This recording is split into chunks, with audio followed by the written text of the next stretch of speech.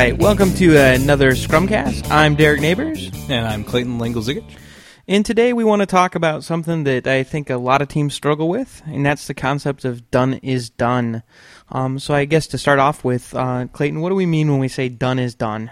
Ooh, that's a hard one to sum up in one phrase. I think there's a lot of things that go into it, but I would say that it's basically, if you want to go with maybe a more book answer, you want to deliver potentially shippable software.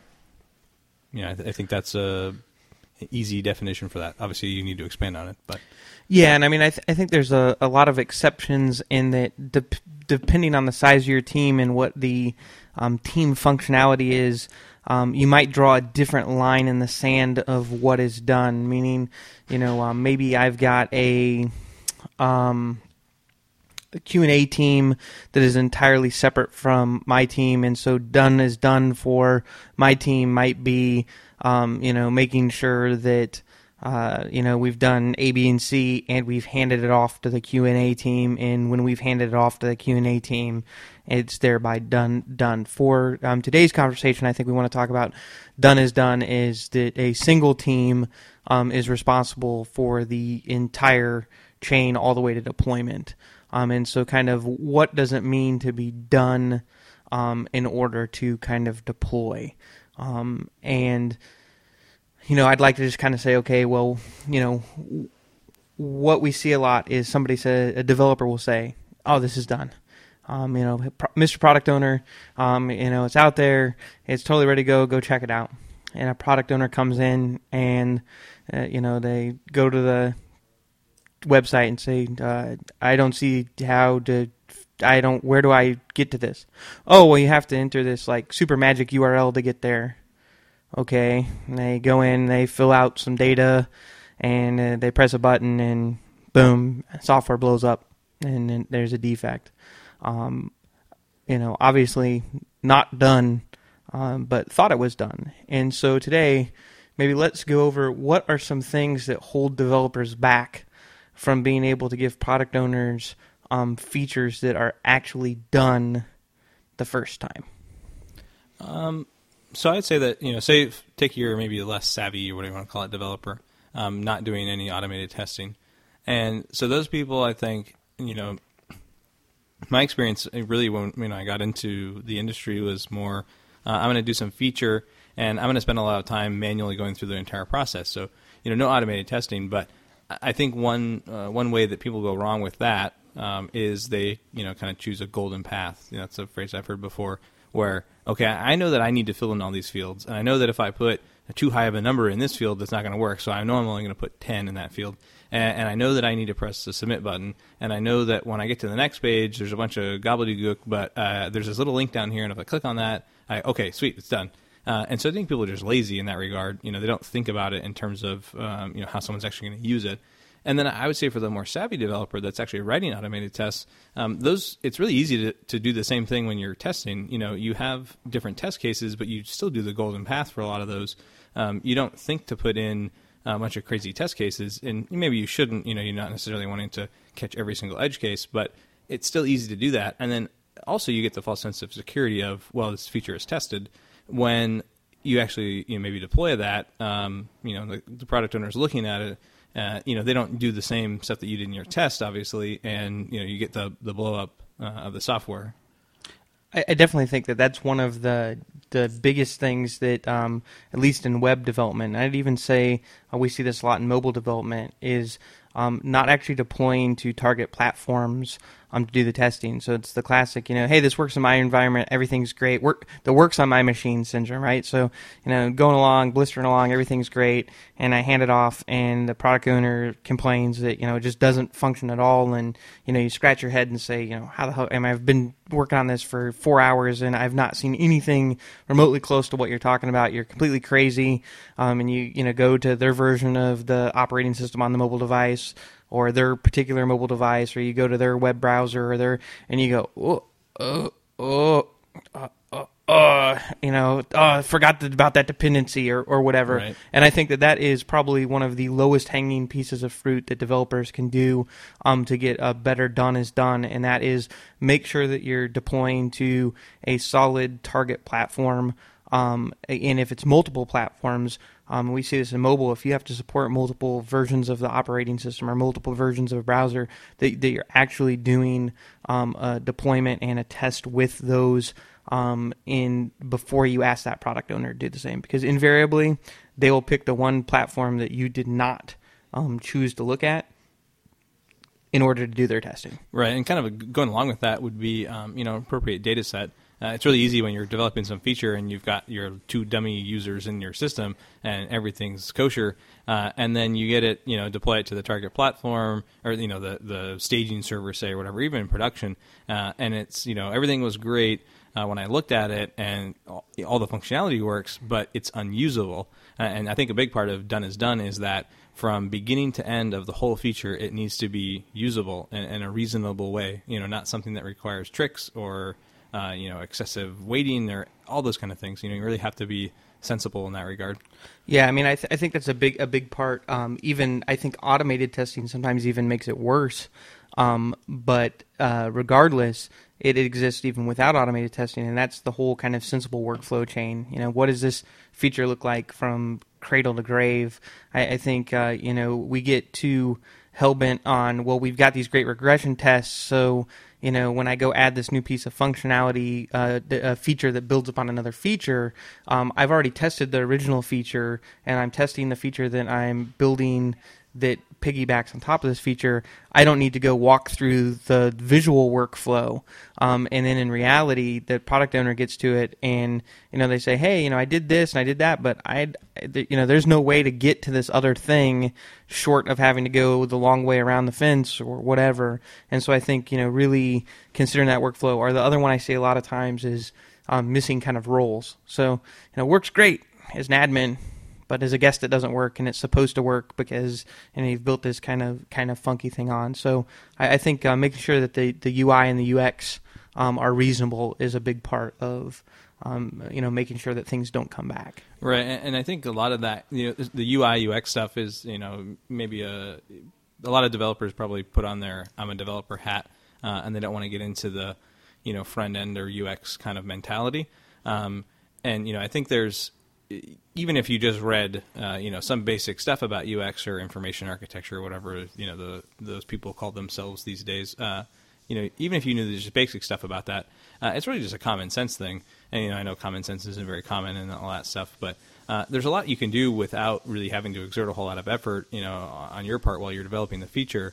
But I think most of those things, in terms of, the UX stuff especially in the workflow, comes from communication with the product owner and planning, and that's probably one of the biggest ones that prevent developers from delivering something that is actually what the product owner wanted. Yeah, well, I mean, I think what I see a lot, especially with people that don't maybe have as much experience or don't have confidence, is they'll have a planning meeting with the product owner. They'll get some reasonably good wireframe, UX, UI. The designer would get involved, do that. They'll go to start implementing a feature, and they'll know the workflow is broken when they're doing it. And instead of kind of raising a red flag back up to the product owner or to somebody else on the team responsible for UX or UI and saying, this feels really clumsy, like, you're asking me to select 100 items here, but if you try to select more than 5, it takes forever. There's no, isn't there a better way we can do it? I think a lot of times developers shirk that responsibility and say, well, I'm not the designer, I'm not a UX guy, so I'm just going to implement what was given to me and what was discussed. And then the first thing that happens is the product owner or designer might even sign off and say, yeah, it looks great, and then they give it to the first user who actually has to select 100 things out of that 1,000 and goes, this is the worst piece of software I've I can't use this. And then the developer instinct is, I told I knew that. And it's like, well, if you knew that, you need to speak up. Right. I mean, that's a big part of it as well. Yeah, going through, even if you, I think more often than not, you probably run into a situation where you don't have wireframes necessarily, or lots of well thought out interface elements and things like that. And I think when you get in that mentality, especially when people kind of feel like they're crunched for time, they try and do the, say, simplest possible solution or whatever. But when you do that, especially if you don't have any, going back to like a web application example, if you don't really have a whole lot of design elements in place, or a style guide, for instance, or anything like that, and you're kind of just winging it, it's really easy to just put a bunch of crap out a bunch of stuff on this page, and it totally doesn't make any sense. And the submit button's this teeny little thing that's way off on the right hand side. And I think when developers use a site like that, you tell them, oh, hey, go use this more, antiquated government website. And it's like all they have to say are all these terrible things about how terrible, I'm so much better and I would never do this. But, when they're crunched for time, or even when they're not crunched for time, when they're just trying to get the feature done, they say, hey, sweet, I got the feature done, totally works. I can click through it. Even though it's, the product owner, maybe the not so technical person, or especially a user, it's kind of like, what's this huge thing I'm staring at? I have no idea of how to do anything. I don't know how to start. Yeah, and I mean, I think that, another part that kind of comes along that is, I think sometimes we get such tunnel vision doing iterative development that we only think about the current iteration and the current feature set that we're on, and we forget those entry and exit points and some of those workflows along it. Maybe I've got, some form of, object that's got some attributes on it. And it goes through some form of a process to do calculations or to do something, and somebody asks for this brand new piece of functionality that says, hey, I need to be able to, calculate this new thing. I need a new attribute, and based on that attribute, I need to calculate, new values. After 30 days, you need to go check this other attribute and retally something. And so we go and we add the attribute to the table, and we update the calculation. We write these really fantastic tests, and we run all of our regression tests, and we say, this is awesome. The features implemented, we're golden. And then the product owner goes and says, okay, I'll go and check that. And the first thing they do is, there's no way to add the new value to the attribute.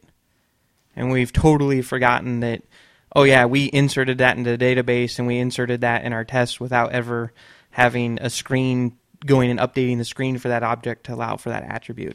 And so I think, sometimes it's as simple as asking another person on the team that's not part of that process to say, hey, can you just take a look at this and run through it real quick? And you find that kind of stuff right away, because the first thing they say is, well, where do I put that new value? Right. Yeah, I think two big questions that would be huge wins for most teams would be when you're discussing a feature of the product owner. Being able to say kind of this question of, well, how do I get here? How does the user get here? And then after they do this thing, what happens next? You can imagine a system where you built some system that takes a report that someone generates. They type up some values in some kind of text file or whatever, and they are supposed to be able to put this report through the system, and then there's some black box that happens, and then it spits out some report. And so I think people forget to ask, well, how do they get the report in the system in the first place? Because that's the sort of thing that I think developers, they would develop the system and they would say, oh, well, I'm going to use my shell script that I wrote to import this file and parse it and blah, blah, blah. But then they say, they tell this little old lady user who works part-time, oh, yeah, just use your shell script. Like, what? And then as far as, when things come out, it's like, well, the reports, your report was generated. Well, where do I get it? Oh, yeah, just, SFTP into this thing and find your directory with your username. And, it's like, whoa, shouldn't that get, emailed or put in a public place or something? Those kind of things. How do I get here? What's the entry point? And then what happens next after I complete the feature? I think those are two very important questions. Yeah, I mean, I think a lot of these things obviously can be addressed during planning meetings, meaning that if you're asking a lot of these questions during your planning meeting, you're getting good quality wireframes, you're having those kind of visual discussions and those entry and exit point and those workflows. It avoids a lot of problems, which kind of comes to the last thing, and that's, at least here at Integrum, we do something where we have acceptance criteria, where we walk through the product owner during a planning meeting, and we basically set, what are the terms to consider this complete. And I think that kind of acts as kind of a checklist, at least on a functionality perspective of for both the product owner and the developer to say, I really shouldn't be telling the product owner that this feature is complete until I know it's done these things that we agreed upon at the planning meeting. It also allows the product owner to say, let me go through this checklist and make sure the developer said what we agreed upon. though I don't think that's enough. Meaning, I think that's a really good start, but I still think when we talk about, is the design acceptable? Is the UI acceptable? Do we have the proper entry and exit points? Do we have a sensible workflow? Have we tested it on production? Have we had somebody else on the team test it on production? Is it shippable? Is it deployable? I mean, I think there's a lot to it. And so I guess I would say is what can we do as developers to not be so lazy when it comes to deploying? I think a lot of times we try to push all the responsibility back to a product owner or to a QA team. I mean, in 20 years of software, I think this has been a problem at every single company I've been with, that even with the QA team says, listen, assholes, you guys don't ever test anything before you give it to us, and what's wrong with you? And I've heard product owners say, why do you keep asking me to, check this out when, it doesn't even remotely close to work? How do we get to the point where when we've kind of got this just checklist or this formula of these are all the things we need to do, that we actually do it? Yeah, I think that's a hard thing to overcome in the sense of until you see the value that you get from that, it's difficult to get yourself in that, because it is extra work. And I think most people, a lot of developers, have this idea of that's not my job. My job is to write code and implement the feature, and your job is to test it or whatever. Make sure that it works. QA team people. And so, but I think if you look at it from some other aspect of your life, for instance, my wife and I, if I say, okay, we have all these dishes in the sink and we need to put them in the dishwasher or whatever, and I ask my wife, is that something you'll be able to do while I go do this other thing? We're kind of exchanging things.